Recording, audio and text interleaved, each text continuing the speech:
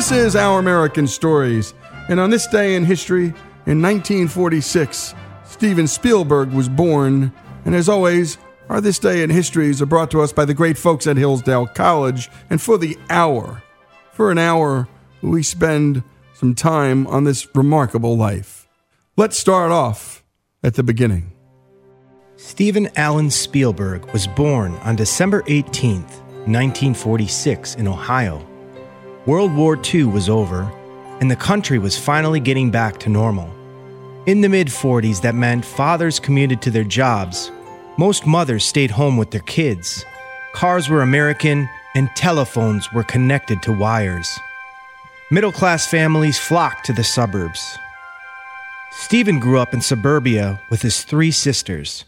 His Jewish parents, Leah and Arnold, were the children of immigrants. Arnold, a World War II vet, loved science and machines. After finishing his studies in electrical engineering, he quickly found work in the brand new field of computer science. At that time, computers were the size of entire rooms, and few people knew about them. Arnold was one of the first. Here's Steven Spielberg. He was on the team that engineered the first commercial data processor at RCA in the early 50s. And my mom was a concert pianist, so they got my attention in 2 different directions. It was difficult to find a place where the family could put down roots because Arnold was such an outstanding engineer. He was always being offered new and better jobs, which meant that the Spielbergs moved a lot.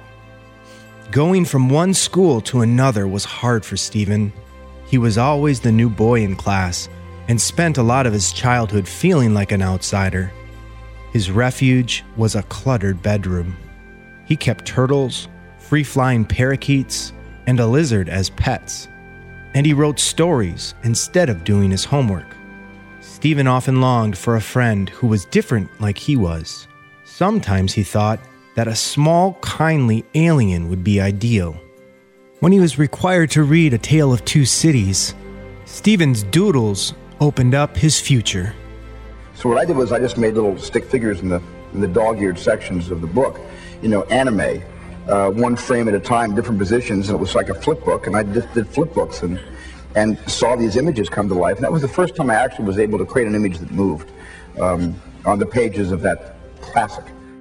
In 1957, Steven's life changed when his father, Arnold, received a movie camera as a Father's Day gift from his wife. The 11-year-old Steven couldn't wait to use it. At first, he staged film crashes with his Lionel trains and watched the films over and over. He thought they were great. His dad's movies, on the other hand, were blurry and boring.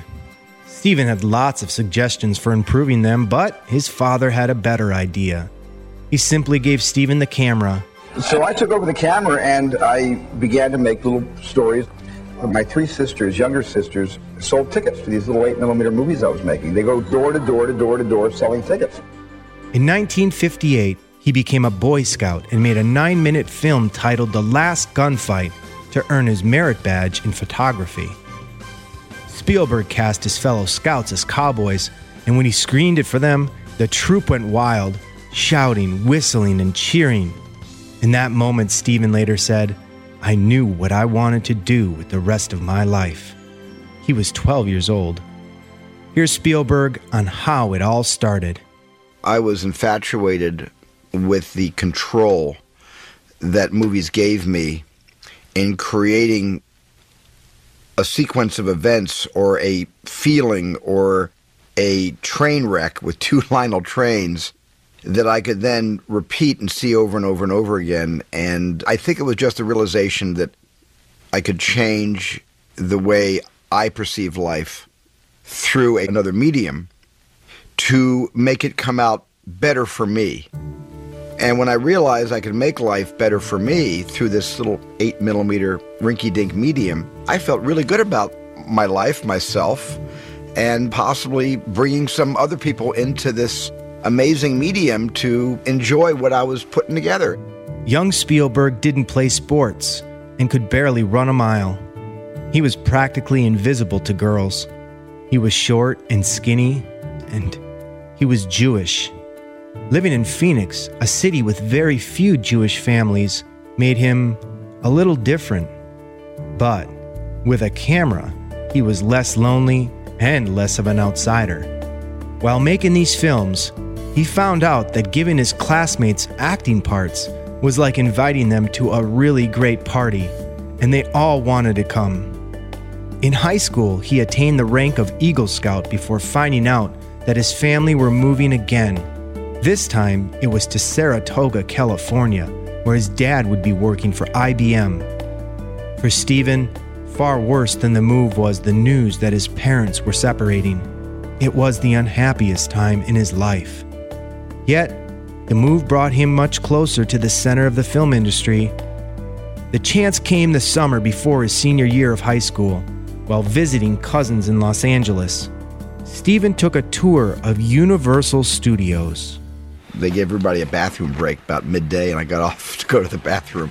And I hid in the stall, and I waited until it was really quiet in the bathroom, assuming everybody had left and gotten back on the bus and left again. And I came out a half an hour later, and I was free. I was on the Universal Studios lot, but I spent the whole afternoon just walking in and out of doors, basically, sound stages and cutting rooms, and took my own tour and had an amazing time. At the end of the day, I went to borrow a telephone to call my cousin to come pick me up, and I fortuitously borrowed the telephone of the Universal Studios film librarian, a man named Chuck Silvers, who asked me what I was doing there. I told him the story I just told you, and he laughed and thought that had a lot of chutzpah and showed ambition and showed that I really wanted to be a director, or at least I wanted to break into the business in some way. And he gave me a 3-day pass on his own name for me to come back for 3 full days, and I did that.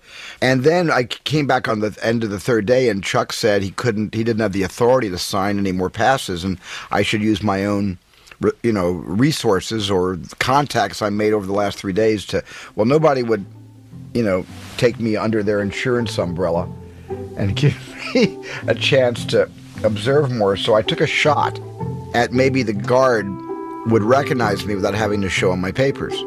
And so on the 4th day, same clothes, walked onto the lot and waved at Scotty, the guard. Remember Scotty? Scotty waved back. And I was, the next 2.5 months during summer vacation, I was on the lot 5 days a week, every day for 2.5 months until school began. And when we come back, more on the life of Steven Spielberg here on Our American Stories.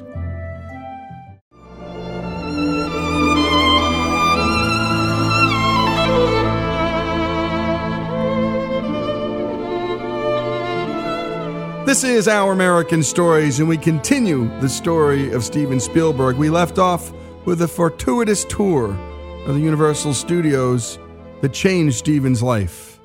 Let's pick back up where we left off.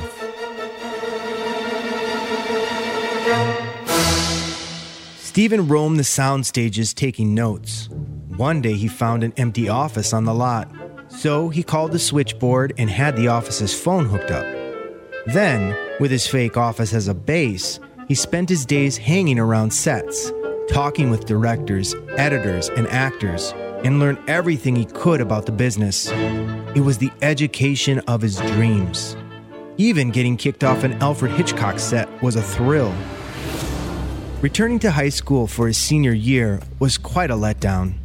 So was getting rejected by the film schools at the University of Southern California, USC, and the University of California, Los Angeles, UCLA, because of his poor grades. The only school that would take him was California State at Long Beach, and it didn't even have a film department. Steven didn't want to go, but his parents felt differently. So he enrolled as an English major, went to as few classes as possible, and spent most of his time at Universal Studios as an unpaid intern. In order to get a paying job at Universal Studios, Steven had to persuade people to take a look at his films. So Spielberg wrote and shot a short love story and showed it to the execs at Universal. They loved it and offered him a 7-year contract to direct television. Spielberg confessed later, "I quit college so fast, I didn't even clean out my locker." I think when I came back on the lot, this time professionally, the first thing I realized when I moved into my official office, not my illegal office, but my legal office, was I knew where all the sound stages were, I knew where post-production was, I knew where the back lot was, I knew where all the bathrooms were, especially the one I hid in when I first got off the bus. And I felt like I had come home. I felt like Universal Studios had always been my home, was ordained to be my home for the rest of my life, and I realized I felt very, very much at home. This felt more familiar to me than the house I grew up in. That's a horrible, heinous thing to say. I love my mom and my dad and my 3 younger sisters, but this is where I felt I belonged. Spielberg's first job at Universal was directing an early episode of Night Gallery, a series of spooky half-hour shows with twisty surprise endings. Now, I was doing my first television show starring Joan Crawford, no less.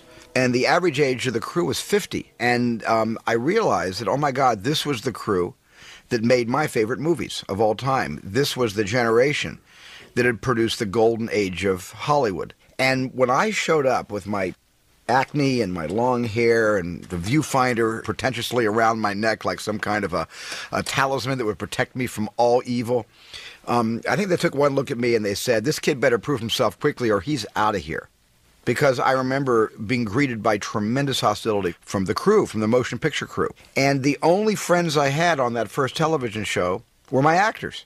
Surprisingly, maybe not so surprisingly, Barry Sullivan, Tom Bosley, Joan Crawford, they were the people that backed me.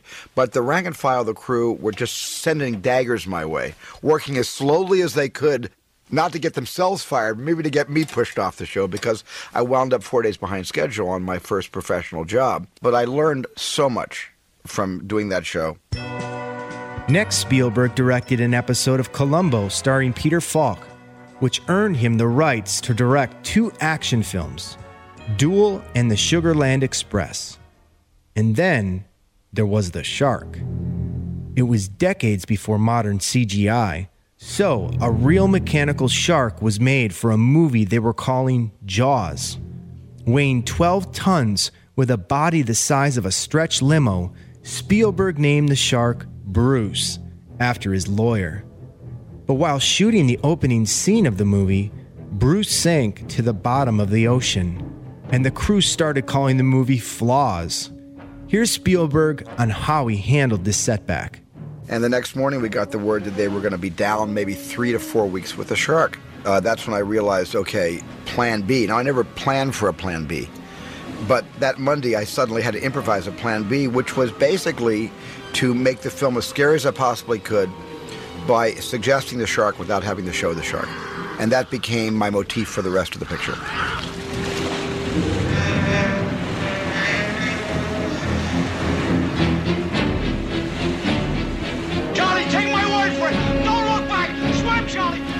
I promise you that if the shark had been working that first day and Chrissy Watkins had been taken in that first scene, and the way my storyboards had, I had a fin in that shot, I had a conical nose coming out of the water, never seeing the whole shark, I had a tail. Had there been any evidence of the shark, even on the scene where the pier is pulled out and comes back again and chases the swimmer back in, the fisherman, I promise you the audience wouldn't have leapt 3 feet out of their seats and thrown their popcorn into the air when the shark came out when Roy Scheider was chumming. You wouldn't have had that shock had the shark been used too often and too clearly before that. The shark not working when we needed it to work probably added $175 million to the box office.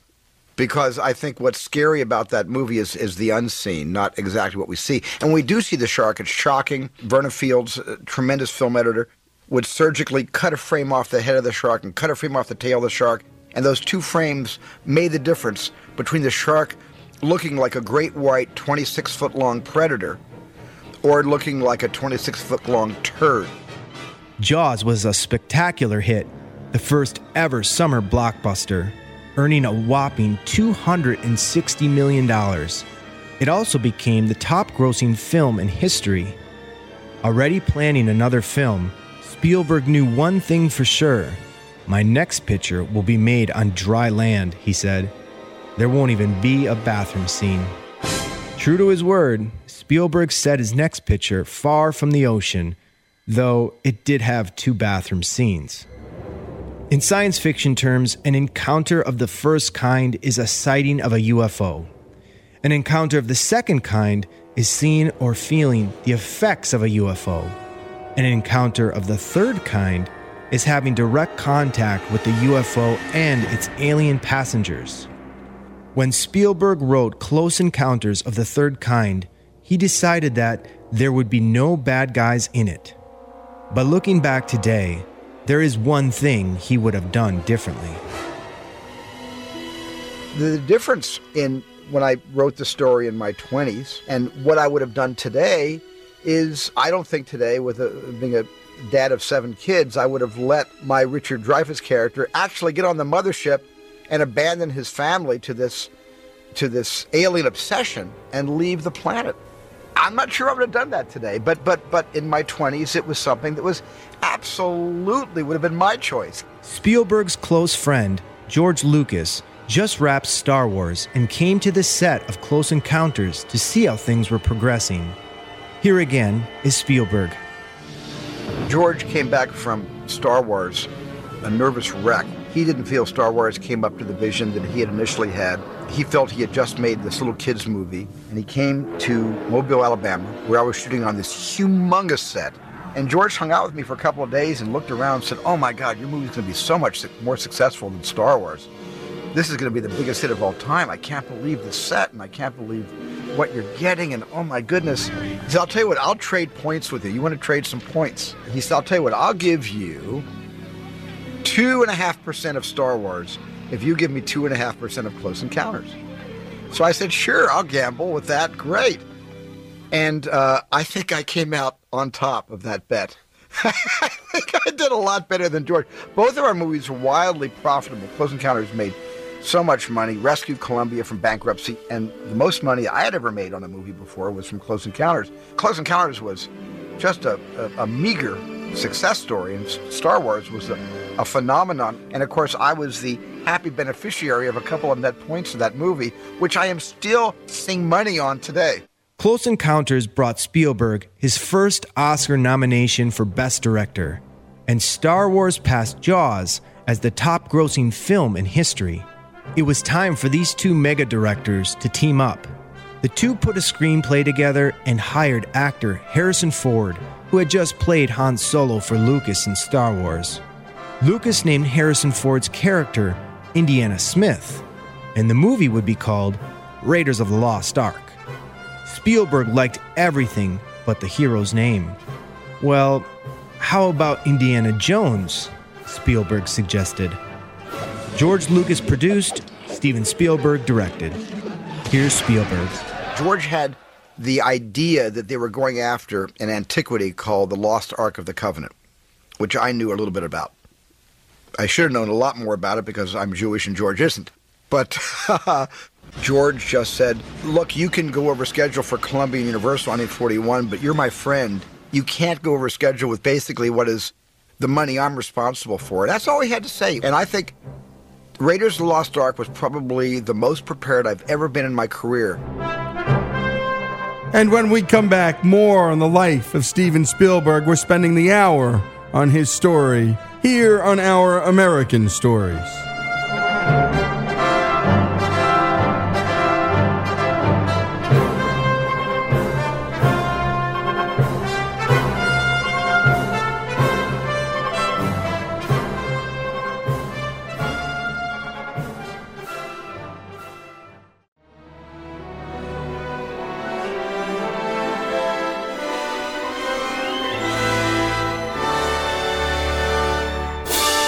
This is Our American Stories, and we continue with the life of Steven Spielberg, and let's continue where we last left off. Despite blistering heat, a scene with 7,000 live snakes, including 5 deadly cobras, and another scene with hundreds of tarantulas, Spielberg finished almost 2 weeks early. When Raiders opened a few months later, it was a smash, the most successful film of 1981. Spielberg became a household name. During one of the nights on location for Raiders of the Lost Ark, Spielberg began writing a story of a little alien. What if I were 10 years old again, he wondered, and he needed me as much as I needed him? When I first came up with the idea of E.T., I came up with the actual idea probably when I was a little kid, feeling very lost and alienated, being this Jewish kid in always all Gentile neighborhoods. But then later in life, when my parents were divorced, feeling very much lost and alone. And I remember on the set of Close Encounters, when I had Richard Dreyfuss and E.T. returning to the mothership, where it gets swallowed up into the light. And I had this kind of amazing epiphany at that moment while the cameras were rolling. And I thought, I wonder if I should change the ending of this movie. Not another movie, but Close Encounters. What if E.T. is an foreign exchange student? What if that extraterrestrial, who we called Puck, stayed behind with Truffaut, and Dreyfuss goes, and they take that E.T. back to Langley or Wright-Patterson Air Force Base and start to study him and communicate with him and really try to figure out what their race is like and how we can further our relationship. Wouldn't that be a great movie? Then I said, no, I'll save that for another movie. But I was haunted by this idea of an E.T. that gets trapped on Earth and doesn't go back into the mothership. So in a sense, when I wrote the story of E.T., that was the progression of epiphanies that led up to the actual story of an alien who's lost and alone and 3 million miles from home. He doesn't go AWOL. He's curious. His curiosity gets the better of him. And maybe the other aliens, the botanists, were too busy categorizing and finding plants on Earth to put in their little greenhouse. But E.T. was interested in the big redwood trees, and he was walking away. 600-year-old E.T. is probably the most lost of all the kids I've ever had in a film. But he's no less lost than Elliot. Lost in a divorce, no real friends in his life. And that was the bonding of E.T. and Elliot. The alien and the alienated. The two souls, lost souls, who absolutely require each other for a very short amount of time so they can both survive in a spiritual way. I mean, for me, E.T. is the most spiritual movie ever made. And that was not an accident. I mean, it was something that I always deeply felt. And what Spielberg movie would be complete without the music of composer John Williams? John Williams has made the most remarkable contribution to all of my movies, and they reach the heart universally. In every country, on every continent of the planet, John Williams speaks to people, and John rewrites my movies musically. And I think with E.T., especially at the end, ILM and I can make those bicycles lift off and get off the ground. We can do that. But John Williams is the only one who can make them truly airborne, because the audience lifts off the ground on John Williams violins. And the audience is carried across the moon or the sun with John Williams' string section and his horns later on when they land. And I think the last 15 minutes of E.T. is as close to an opera because of John Williams' contributions to that movie than anything I've ever done before in my life.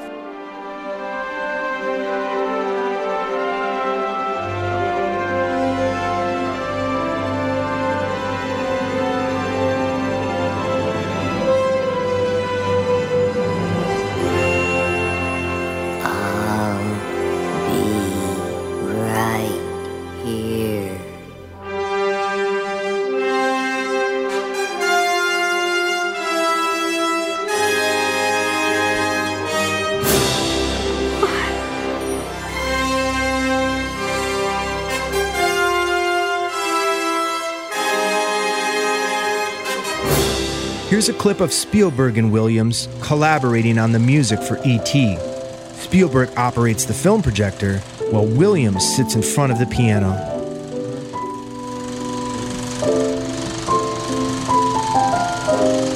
If it would be convenient to go into the call. Yeah.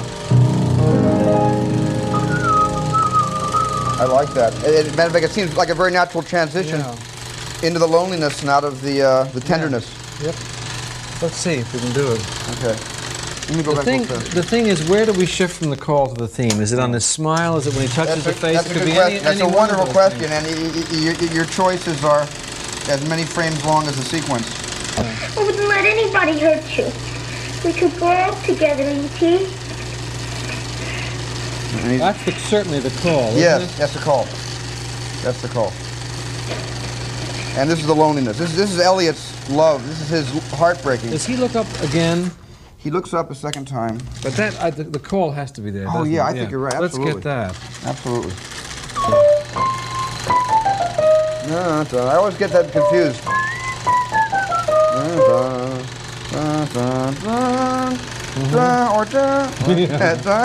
Yeah, sometime. Sometimes. Does it ever go up once in the movie yet? It hasn't gone up yet, has it? At the end, I'll save it for the last reel. E.T. was Spielberg's biggest hit yet. It made more money than any other movie in history, topping Jaws and even Star Wars. Then there's Jurassic Park.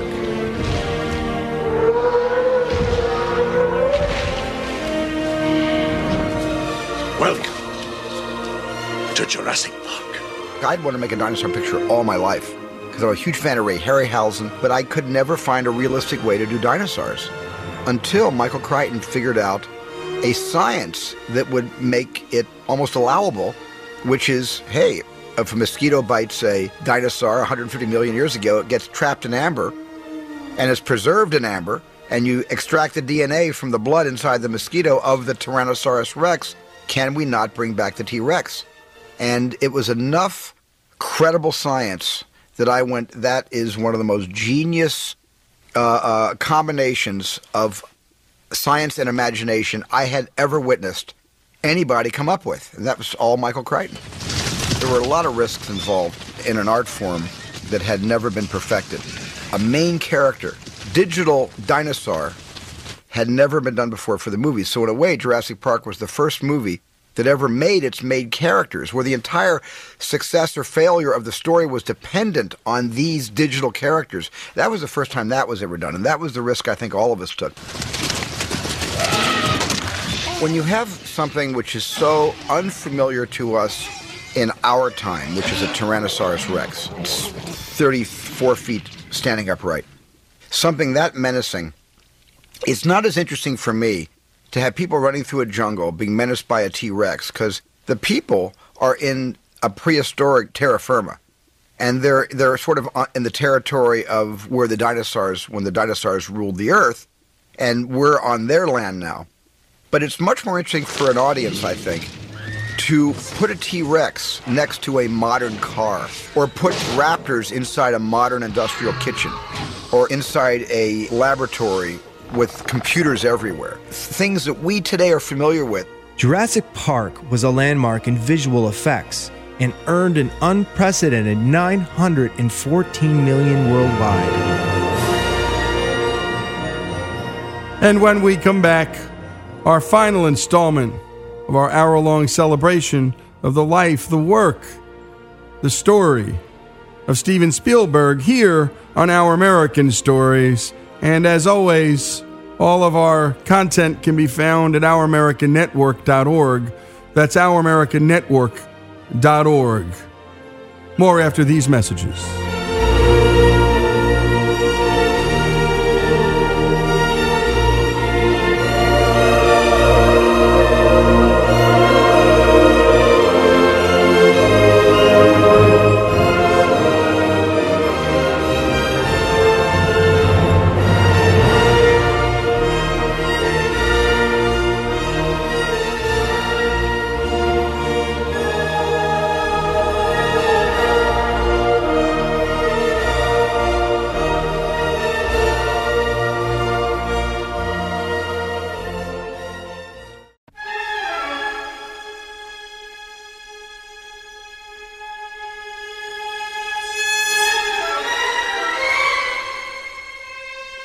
This is Our American Stories, and now the final installment of the life of Steven Spielberg. The tremendous success of what Spielberg dubbed his popcorn movies gave him more creative freedom. Freedom to create Schindler's List. Schindler's List relates a period in the life of Oskar Schindler, a Nazi German businessman who saved the lives of more than 1,300 mostly Polish Jewish refugees from the Holocaust by employing them in his factories during World War II. Spielberg did post-production work on Jurassic Park at night in Poland and filmed Schindler's List during the day. Here's Spielberg sharing with us the story of casting real Germans to play the Nazi SS soldiers and why people should see Schindler's List. Many of the German actors who interviewed for Schindler's List, and I saw many of their interviews on tape, many of them actually, knowing I was watching the tape, or would be watching the tape, apologized for the generation preceding theirs. When I got there and I began to work on Schindler's List, once those same German actors put on the uniforms of the Waffen-SS, my attitude changed, and I couldn't talk to them. I couldn't, and between shots they would be schmoozing with me, trying to ask me questions about E.T. and Raiders of the Lost Ark, questions that someone who liked those movies would ask the director. And I didn't really want to make small talk. I couldn't get past the uniform, and then my prejudice began to come out, and I began to look at it, and I began to say, my goodness, how can I be blaming the sins of the fathers onto the sons and daughters? Then one day, an amazing thing happened, very early in the schedule, thank goodness. We had Passover. There's a rabbi there, and a lot of my crew and cast came in. And then in walks all the German actors, and they put on yarmulkes. They sat next to the Israeli actors, and the Israelis opened up the Haggadahs, the prayer books, and began to show the German actors what Passover is all about. And I cried because I saw something beautiful that was essentially an entire generation of young German actors that are not culpable and should never be blamed and should never have any fingers pointed at them for something that they weren't around to stop. And that was the message I wanted people to hear, that generations were saved by Oskar Schindler. 1,300 people spawned 6,000 descendants compared to the 4,000 descendants that are alive in Poland today, down from 3 million Jews before 1939. One of the reasons Spielberg made Schindler's List was that he wanted his children to understand this terrible time in Jewish history. It was the first time my children ever saw me cry, he said. When Schindler's List opened, audiences cried too. Though it was sad and sometimes shocking, it also showed courage and decency overcoming terrible evil. The film won the Oscar for Best Picture in 1993, and Spielberg won his first Oscar for Best Director. In 1994, Spielberg's friends, Jeffrey Katzenberg and David Geffen, approached him about starting a film studio together. It was a daring idea. Nobody had launched a new studio in decades because it was so difficult and expensive. Yet Katzenberg had produced a string of animated mega hits for Disney, including The Little Mermaid, Beauty and the Beast, and The Lion King. David Geffen, whose work in the music business had made him a billionaire, was one of entertainment's most powerful deal makers. Spielberg was now considered the world's most successful director. If anybody could launch a new studio, it was these three. In October 1994, DreamWorks Studios opened for business. It was under the DreamWorks label that Spielberg shot Saving Private Ryan. Here's Spielberg. What motivated me to do Private Ryan was, this was a tribute to my dad. This was 100% for my dad. When I got the Oscar for Ryan, I said, Dad, this is for you. This is yours. I mean, I told my dad many, many years ago that I was going to make a World War II movie for him. The only thing that disappointed my dad was it was about Europe, not Asia.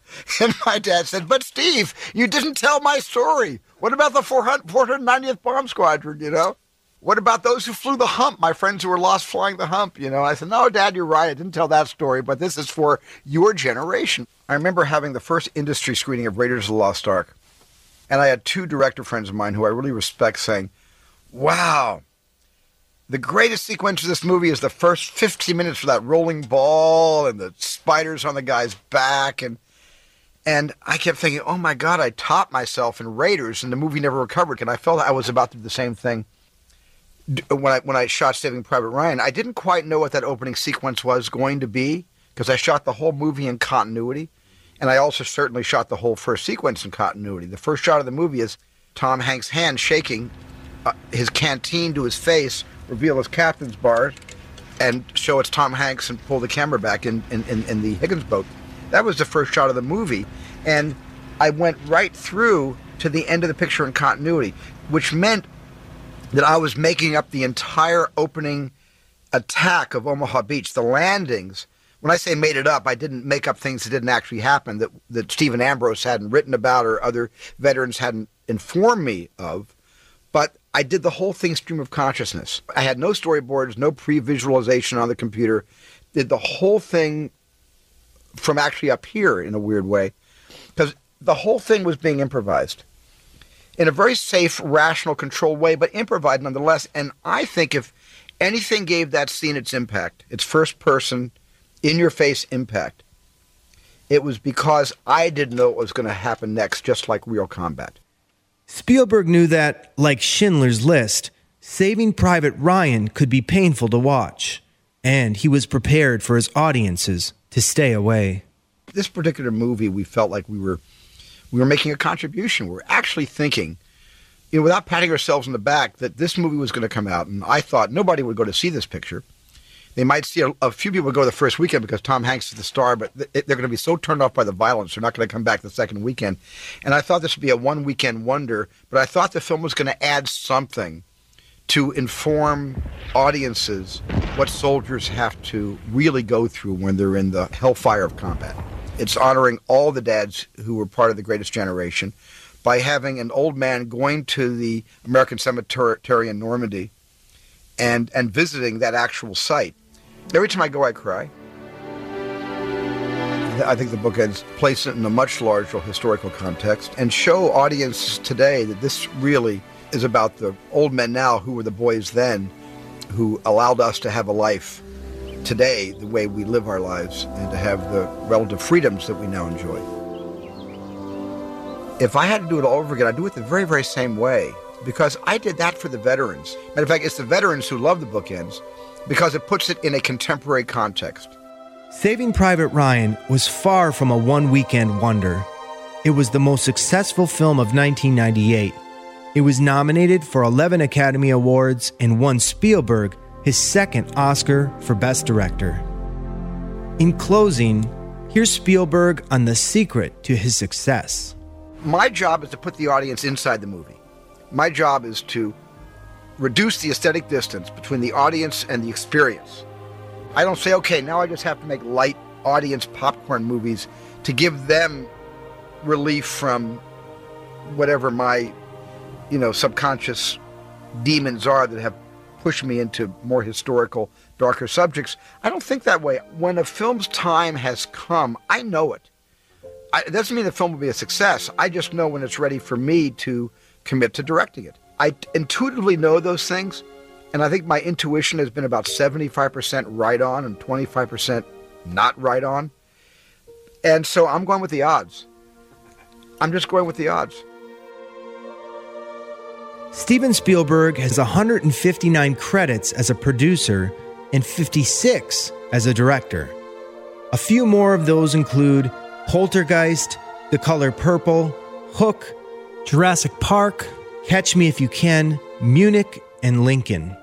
His films have set and broken box office records for decades. They often show how acts of personal courage can change history. They have made people, millions and millions of people, laugh, think, and cry. Nobody, not even Walt Disney, has been so completely wired into what the public wants to see in the cinema. And as a result, his personal wealth is now so vast, people have given up trying to estimate it. And it all started in 1957, when he borrowed his father's movie camera. I'm Greg Hengler, and this is Our American Stories. And great job as always, Greg. Superb storytelling, and it just shows you what one thing can do in a kid's life. That camera doesn't stumble into his hands. Who knows what would have happened? You just can't know. And as always, our storytelling, and especially our storytelling around history, and Steven Spielberg was born on this day in history in 1946, is brought to us by the great folks at Hillsdale College, where you can go to learn all the things that matter in life, all the things that are beautiful in life. And when you can't get to Hillsdale, Hillsdale will come to you with their terrific and free online courses. And boy, we've done a whole bunch of these on the arts, on history itself, from the founders straight through to the Battle of Shiloh, but also we celebrate our great rights and intellectual property rights through the arts. And as always, we like to emphasize that without the constitutionally protected right to patent, to intellectual property, all of the art that we get and appreciate here in this country is not possible. You can't do these movies in Cuba. You can't do them in Yugoslavia. You certainly can't do them in North Korea. And so always we're celebrating American stories here on Our American Stories, Steven Spielberg's story. Thanks, Greg Hengler, as always, just superb work.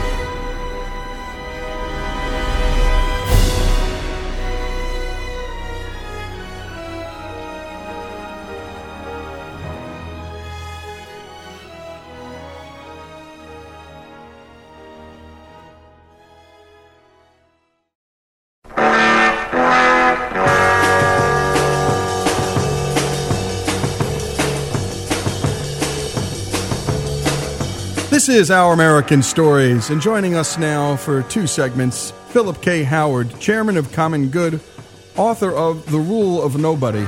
And we're talking to Philip today because of a column he wrote in the Wall Street Journal, and the title of it was The President's Right to Say You're Fired.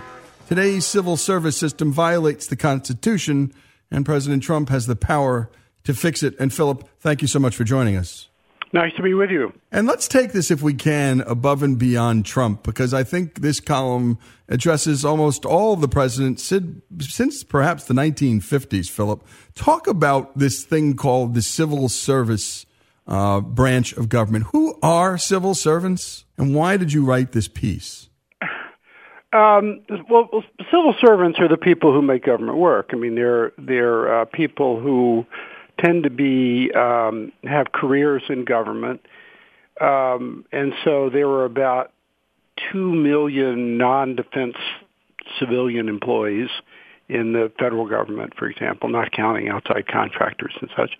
And these people are civil servants, and they make government work. They work in all kinds of, they work in air traffic controllers and Homeland Defense, Homeland Security, TSA officers at the airports and environmental officials. They're the people who do the daily work of regulating and administering the many programs that the federal government has. I'm going to read a line, and maybe you could explain it to our audience. You write in the column, although civil service was once thought the cure for government corruption, it has become a cancer killing good government. Talk about these two items that you talk about almost simultaneously here. Yeah, it's the idea of civil service was to create a professionalized service of people who were competent, as opposed to the spoils system, which is what existed through much of the 19th century, where people would get government jobs just because they supported somebody in an election, and often they didn't even have to show up to work. Right. So government didn't work very well because it was run by these political hacks who didn't do a very good job. So it was good to fix that. So we're not advocating a return to the spoils system, but civil service was always supposed to be the, quote, merit system. People would get their jobs and keep their jobs based on merit. And what happened really beginning in the 1960s is that civil service was no longer based on merit. It became a legal entitlement. And so once again, it didn't matter whether you did your job or not. And so there are people who wouldn't show up for work or would never cooperate, and they just keep their jobs. And there were key moments in this change, Philip, and one had to happen somewhere around the 1950s, as you point out, in which it became harder to fire federal government workers or people who are civil servants. Why did that happen? How did that initially happen? Because that was, I think, the nose under the tent, so to speak. Yeah. It was really three things. John F. Kennedy, as a sort of a political payback to public employee support, gave them the right to collectively bargain, and so they would have these contracts, that made it much harder to fire people. And then the 1960s was a tumultuous decade, and there was something called the due process revolution. And everybody sort of started looking at everything as a matter of individual rights. So whenever there was a dispute in the workplace, the court said, well, a job is really important to somebody, therefore they should never lose it unless you can prove at a trial that they should lose it or whatever. And nobody was thinking about, well, how does the whole world office work? Right. They were just putting a magnifying glass on the one employee. And it became like, it'd been like convicting somebody of a crime to make them lose their jobs. And then those two things, the John F. Kennedy executive order and the, quote, due process right, were then enshrined by Congress in a law, in the Civil Service Reform Act of 1978. And so at this point, it's basically impossible to fire somebody. Last year, there was a report by the Government Accountability Office that over 99% of all federal employees got a fully successful employee rating. And the reason for that is not because they're all so great, is because if you say anything negative in the personnel file, they have the right to go to trial and make you prove it if you're a manager.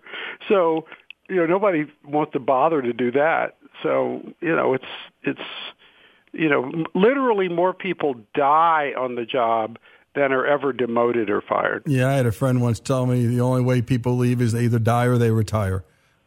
That's it, and they don't get fired. And by the way, we know about this also, Philip, in the New York City public school system. My dad was a superintendent of schools in the Northern New Jersey school district, and by the time he became superintendent, he entered the school district in the 1950s, rose to superintendent in the 90s, and he said, I watched a superintendent be able to fire people and then not be able to fire people. And he said it was a cosmic shift in the ability of superintendents, let alone principals, to really move the needle in their workforce. Talk about how what's happened on the federal workforce, if you do, just in about a minute right here, Philip, has trickled into the state workforces and the local workforces.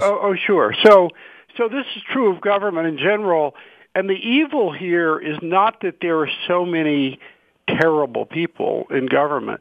It's that when it doesn't matter what you do on the job, it affects the culture of the workplace. Everybody knows it doesn't matter. So you end up, actually, it's like pulling the plug on the energy in the workplace. So what's horrible about being in a bad school or a bad, government office is this kind of almost like a depressant in the air, because everybody knows it doesn't matter what you do. I think that's a perfect point. When we come back, more with Philip K. Howard, chairman of Common Good and author of The Rule of Nobody. We're talking to him about his Wall Street Journal editorial, or column that is, The President's Right to Say You're Fired. More after these messages. This is Our American Stories.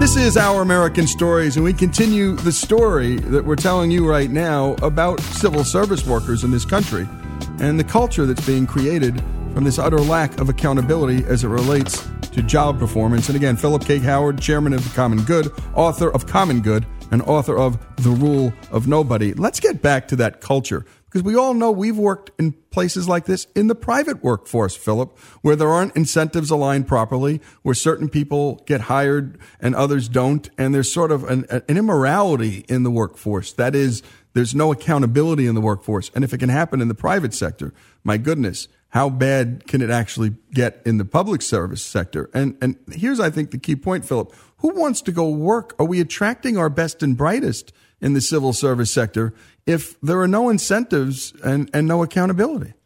No, it's a lose-lose situation. So good people don't want to go into government because they don't want to be in this culture. And there's another unintended effect of this, which is that when you can't hold people accountable, you give them very detailed rule books on how to do everything. So you have these 1,000-page rule books in government, literally. And, well, who wants to go work in a place where you're just a mindless cog in this 1,000-page machine? Yep. What's fun about life is to wake up in the morning and to go to your job knowing that you can make a difference with your own ideas and your own way of doing things. If you're a government employee and you can't exercise your judgment because you're shackled with 1,000 rules, and somebody asks to do something sensible and you say, no, I'm sorry, the rule makes me do it this way. The rule made me do it. Then who wants to do it? And the same thing with teachers. Who wants to spend hours filling out forms that nobody reads because the rules tell you to do it? So it's a terrible culture, and it creates a terrible legal structure, just to keep going, the rippling effects. It makes it impossible to actually do regulatory reform and to make government sensible, act sensibly, because ultimately at the point of implementation, humans always have to make a judgment. Nothing good ever happened in the world because somebody followed a rule. Yep. Rules are only there to prevent bad things from happening. So if you really want the infrastructure to be rebuilt, for example, or something else, somebody has to decide, well, how much environmental review is there? How much, how do we balance the considerations of this and that to give a permit on time? Well, if nobody has the authority to do that, because they don't, then none of those things happen. That's right. That's right. And by the way, I'm going to quote one other thing here to reiterate that point and maybe flush it out a bit more. You write, "We've come full circle. Instead of guarding against public jobs as political property, civil service has become a property right of the employees themselves.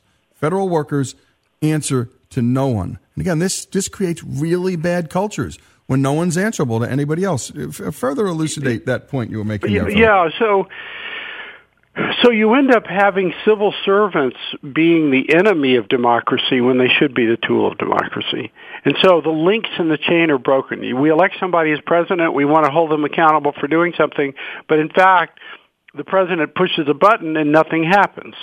And so, and it leads to all these rippling effects of, having laws and regulations be too detailed and stupid. So you end up having central planning, which of course then means you get a worse quality of person in government because who wants to work in that? And then it's a vicious cycle, leads to even more stupid rules, as people try to cope with the fact that government doesn't work very well.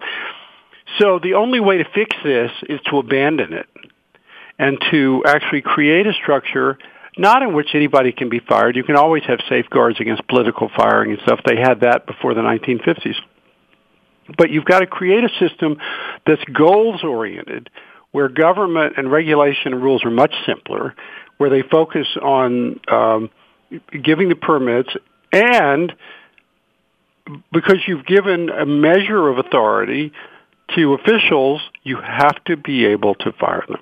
Indeed. And right now, the President of the United States, any President of the United States, how many people can he actually fire of the total aggregate workforce? Oh, none. He gets to appoint a couple of thousand people, maybe 2% of the workforce at most, and those serve at his will. But they in turn can't manage the agencies they're running. So what I argue in this piece is that this system is actually unconstitutional. It won't actually get voluntarily changed by Congress because the public unions are too politically powerful, like the teachers union.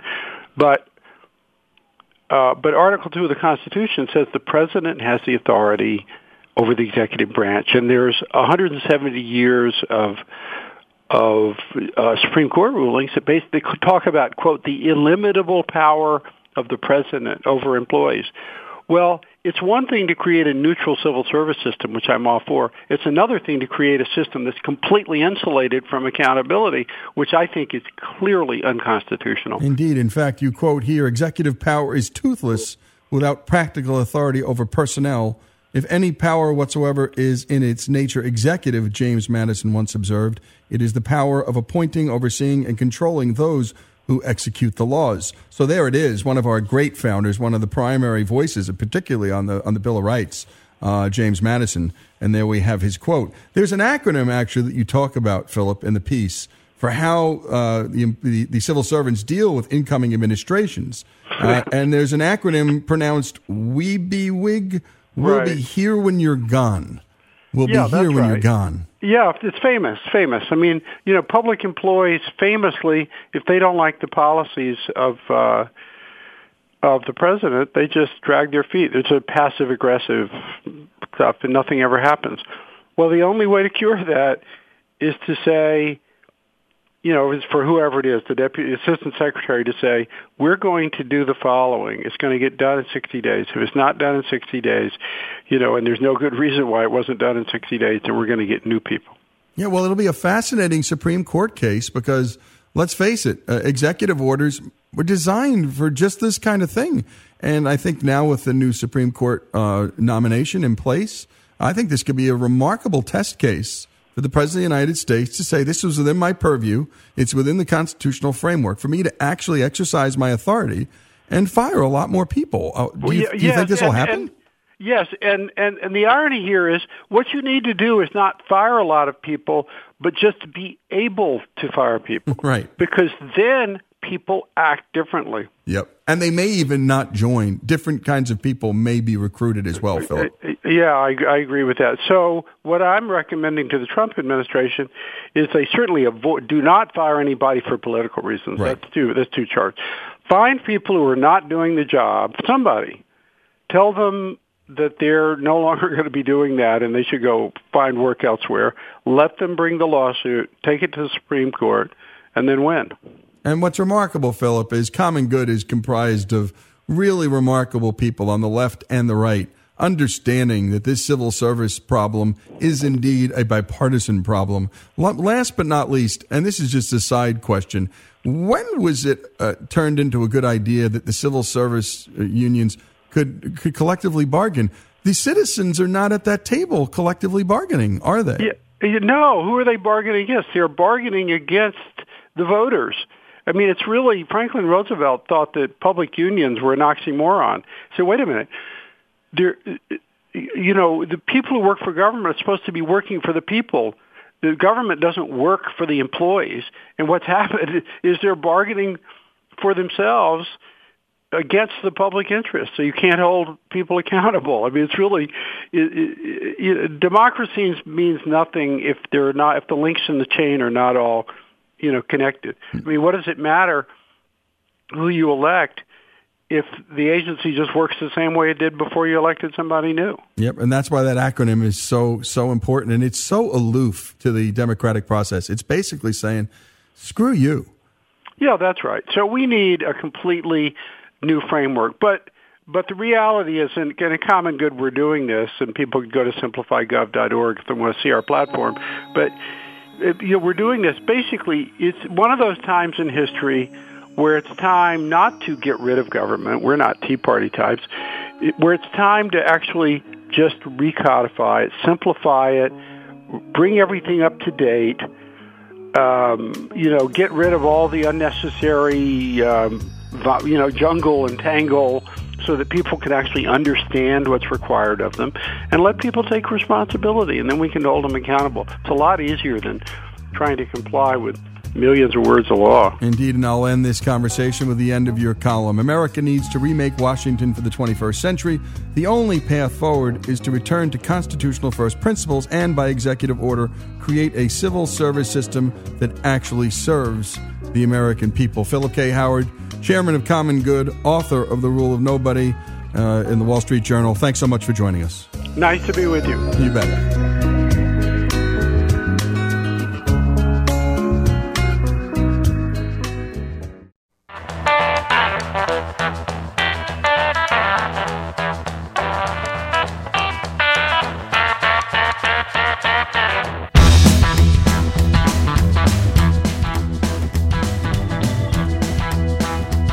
is Our American Stories, and up next, two of our favorite things, history and music.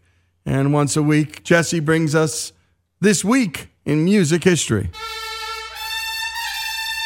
This week in music history, 1968, the director of the University of Tennessee's then audio lab, Dr. David M. Lipscomb, reported that a guinea pig subjected to 88 hours of rock and roll music recorded at 120 decibels suffered acute damage to the inner ears.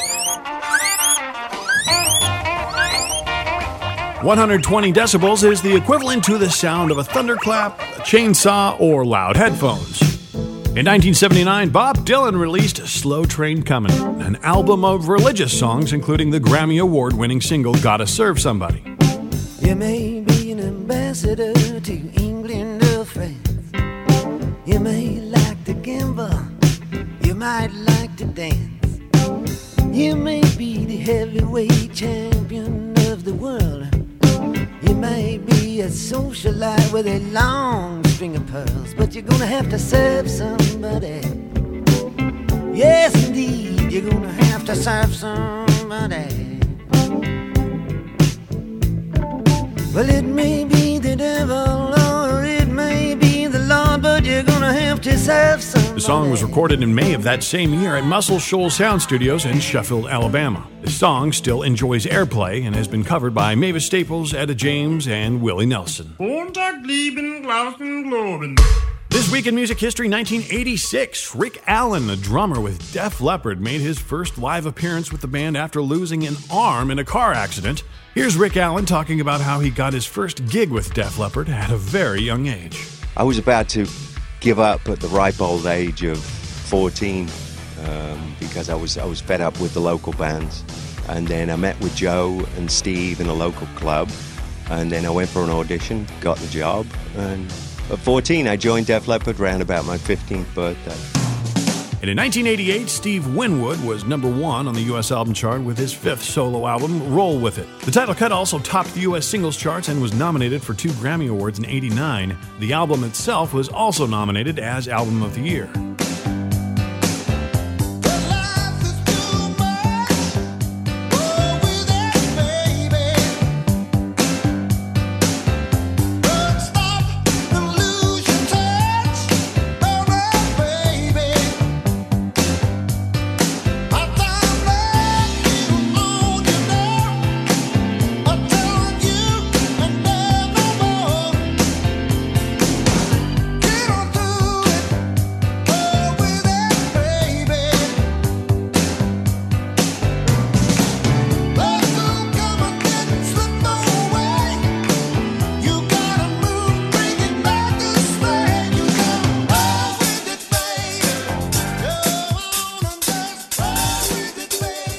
And born this week in music history, singer Isaac Hayes, most notably known for the 1971 U.S. #1 hit, theme from Shaft. Is everybody okay?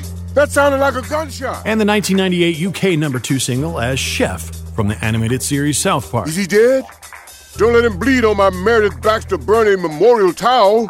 I was suspicious because my agent didn't really tell me what was going on. I said, what kind of film? He said, well, it's a television thing. It's a cable thing. It's an adult late night animated cartoon. I said, oh, really? What is it about? He said, well, it's cutting edge. What you saying? Well, you play a chef at an elementary school. I said, oh, I see. Hayes was found dead at his home on August 10th of 2008 at age 65. And in 1961, this week in music history, Patsy Cline recorded the classic Willie Nelson song, Crazy. Cline was still on crutches after going through a car windshield in a head-on collision 2 months earlier and had difficulty reaching the high notes of the song due to her broken ribs. Crazy, I'm crazy for feeling so lonely. I'm crazy, crazy for feeling so blue. Crazy spent 21 weeks on the charts and eventually became one of her signature tunes. Here's Willie Nelson on his admiration for the song. I thought it was a pretty good song when I wrote it, but I had no idea that it would be, that well accepted. It was, not that far-fetched for me to compare myself with someone crazy. I think all of that can work anyway. I think if you're really a songwriter and you make your living that way, you should be able to write a song about a bug crawling across the floor. But it doesn't mean it's going to be good. But you should be able to rhyme a few lines. And in 1979, The Knack started a 5-week run at number 1 on the U.S. singles chart with My Sharona, the group's only U.S. chart topper. Lead singer Doug Feiger said he was inspired to write the tune by Sharona Alprin, a 17-year-old senior in high school who later became his girlfriend. Feiger and Alprin eventually got married to other people, but they remained friends. And who could forget Weird Al's version of this song?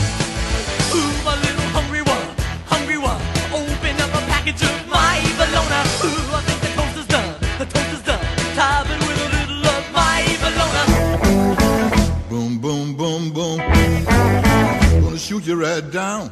And born this week in music history, 1920, John Lee Hooker, blues singer, guitarist. His 1951 U.S. album, I'm in the Mood, selling over 1 million copies at the time. Hooker died in 2001. Perhaps his most famous hit, Boom Boom, was released as a single in May of 1962, spending 8 weeks on the charts, peaking at number 16.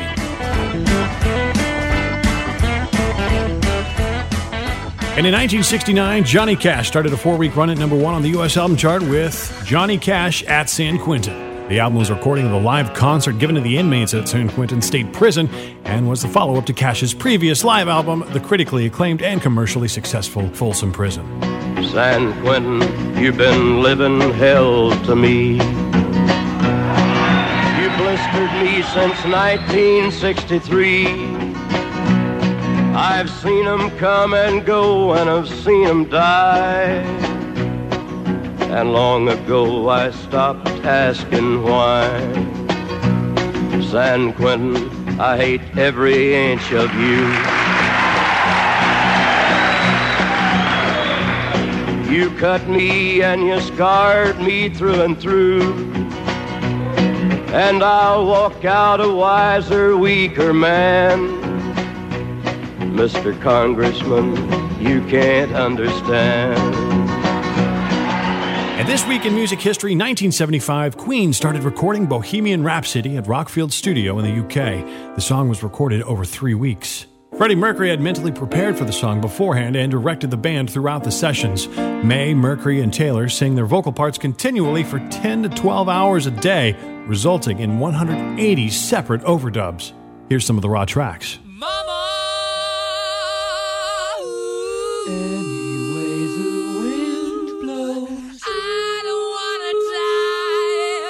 Sometimes wish I'd never been born at all.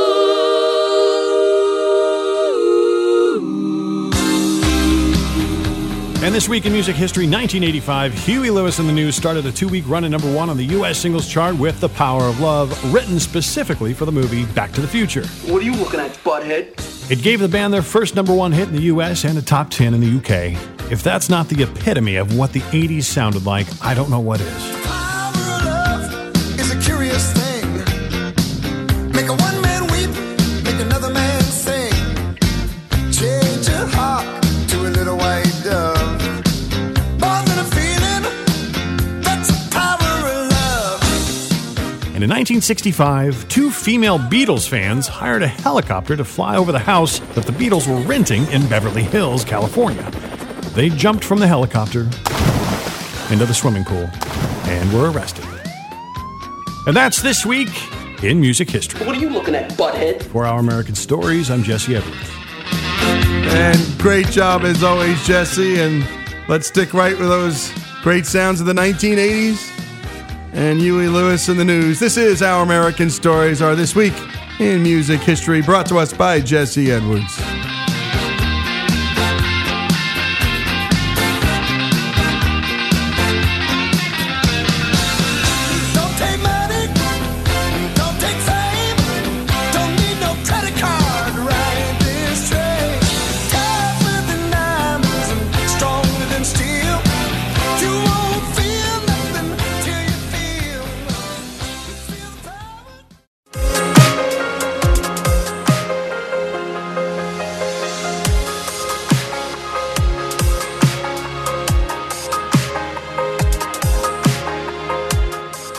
This is Our American Stories, and this week is National Infertility Awareness Week, and we're bringing you moving stories about infertility throughout the entire week. And today, it's a story written by Leah Weitz Cohen that is titled, quote, Facing Infertility, and our own Faith Garcia performed it for us. Let's take a listen to Leah's story. I hardly knew her. Miriam was a 30-something professional. We sat in the same office and had worked side by side for about a year. She was always very nice, intelligent, and charming. But we were never close since she lived in another community and we didn't really travel in the same circles. I guess we were just so busy with our own lives, and since our lives were so different, they never really coincided. We just never had all that much in common. And after all, her whole world seemed to revolve around her work, whereas my career was my family, with the office but a small part of my life. I'd always thought she was happy. Everything in her life was going just as she'd planned. She loved her job and was advancing up the corporate ladder. She had a caring and successful husband, and they had just bought a beautiful home. Everything was going right. Everything was perfect. Or so I thought. And then one day, out of the clear blue, as we stood around the coffee machine, she suddenly burst into tears. Startled, I tried to calm her, and when she felt a bit better, she poured her heart out to me. Everything was going right in her life, except for one thing. She was not getting pregnant. Miriam told me she and her husband had been trying to conceive, never expecting any problems. But after trying for over 2 years, nothing had happened. At first, they'd laugh it off as work-induced stress. But after a while, they realized it was a more serious problem. And so while everything else was going so well, this one thing certainly was not. And this one thing was what they desired more than anything else. I thought of nothing else. She recalled to me. I would be sitting in a meeting with a client and would be thinking about having babies. I remember once one of our coworkers made an innocent remark about going away for the weekend with her husband and leaving her kids with her mother. You see, she was nervous about the kids missing her and her mother's ability to cope with the 3 little ones. She smiled at me and said, "You're so lucky you don't have these problems."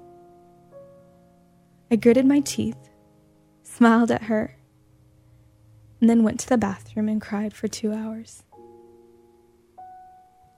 I felt so terrible that someone said that to her, and then realized how it could have so easily have been me.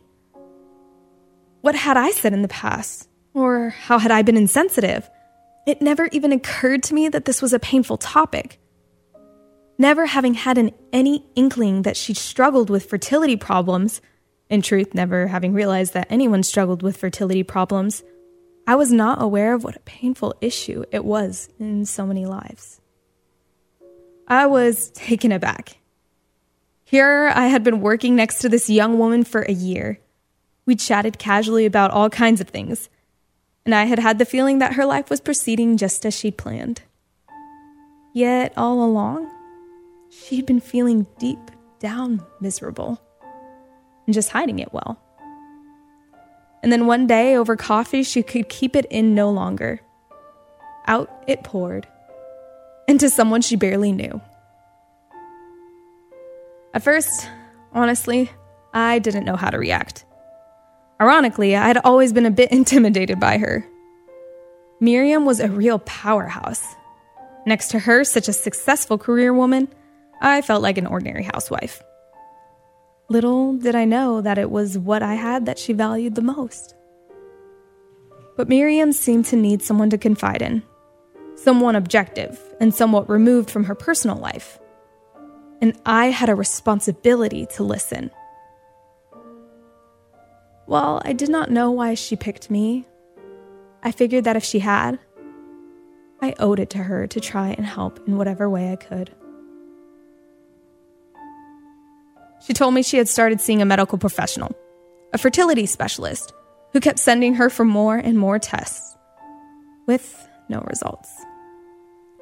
I was overwhelmed. I would go to the doctor's office to do an ultrasound test to see when I was ovulating, and then rush to work. Many times I came late, and though the boss was very understanding, I felt bad having to explain to him and to all of my coworkers why I was late, and often grumpy. And then when I started on medication, I felt worse physically as well. And after all that, I would get my period. I was a total nervous wreck. But just getting to a doctor, she explained, is not enough. Apparently, each doctor has a specific specialty, and a doctor who helps one couple may not really be able to help another. Miriam said she's met many couples who spent endless hours pursuing unsuitable doctors and inappropriate, time-consuming, anxiety-provoking treatments. Sometimes they would wait for months just to get to see a particular doctor, only to be told that they should stop trying, that they were too old to conceive. You just don't know what to do, who to talk to, she said. And I couldn't speak about it with anyone around me. My immediate family felt bad for us, didn't want to bring up the subject at all. My younger sister was wrapped up in her own kids, and it was obviously too personal a matter to discuss with professional colleagues. All my friends either had their own children to keep them busy, or weren't even interested in becoming pregnant. And they certainly didn't want to hear about my troubles. I felt all alone, as though I was the only person in the world with such problems. I had no one to turn to. Well, I was certainly flattered that she decided to confide in me, a virtual stranger. It must have been an act of sheer desperation on her part. In retrospect, of course, I should have realized how overwhelmingly difficult it must have been to have trouble conceiving, especially in our community. After all, Judaism places incredible value on family life and raising children. I'm ashamed to admit I had not really given the whole subject of infertility much thought. I guess for me, I had just taken it for granted that people had babies when they chose to. You see, it had never really occurred to me that maybe some people that I thought just must not have wanted children might have very badly wanted them and just couldn't have them. I never thought to be sensitive when meeting with someone and immediately asking, "So, how many kids do you want to have?" I started wondering how many people might have extremely painful stories to relay about my thoughtlessness. The first thing I did after Miriam and I spoke was to research the computer to learn more about infertility. Sadly, Miriam and her husband are far from the only ones. They are just one of thousands of couples who experience problems conceiving. In fact, about 1 in 7 of all couples may have problems with fertility at some point during their married life. And it appears that the numbers only increase as the couples get older. This means that around 15% of couples may not become pregnant after trying for 12 months. Some will subsequently conceive without any intervention, but most will require some medical assistance.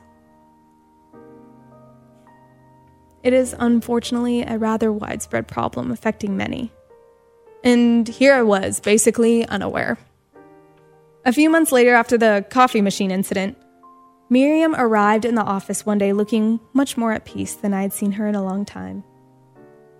She had finally found a medical professional whom she trusted, one who was a source of tremendous emotional support and comfort for her and her husband, and was guiding them through the entire process of fertility treatments.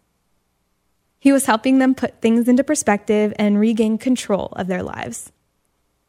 With this positive feedback she was now receiving, she was continuing treatment with greater confidence and a renewed sense of hope. Miriam continues to thank me for being there when she needed me. The truth is, I have learned a lot from her and have a lot to thank her for. I have learned to be more aware, to open my ears and my heart to others. And if someone should choose to confide in me and to express her feelings, or if someone just appears to be overwhelmed and in need of some support, I will try my best to listen, to let her speak freely of her frustrations and disappointments. Because of Miriam, I've started volunteering at a center for couples with fertility problems, sharing with these people their hopes and concerns. There are hundreds of couples like Miriam and her husband, most suffering in pain and silence. They may well be our neighbors, our friends, people we go to synagogue with. And we may often be oblivious or insensitive, or too absorbed in our own lives to share their worries. Through this incident, I have become determined to help in any way I can. And not just by providing information about infertility to those who suffer from it, but to those who fortunately don't, so that they will hopefully become a source of support and strength to those who do, rather than a source of pain and sorrow. Most importantly, I have learned to count my blessings and never take anything for granted.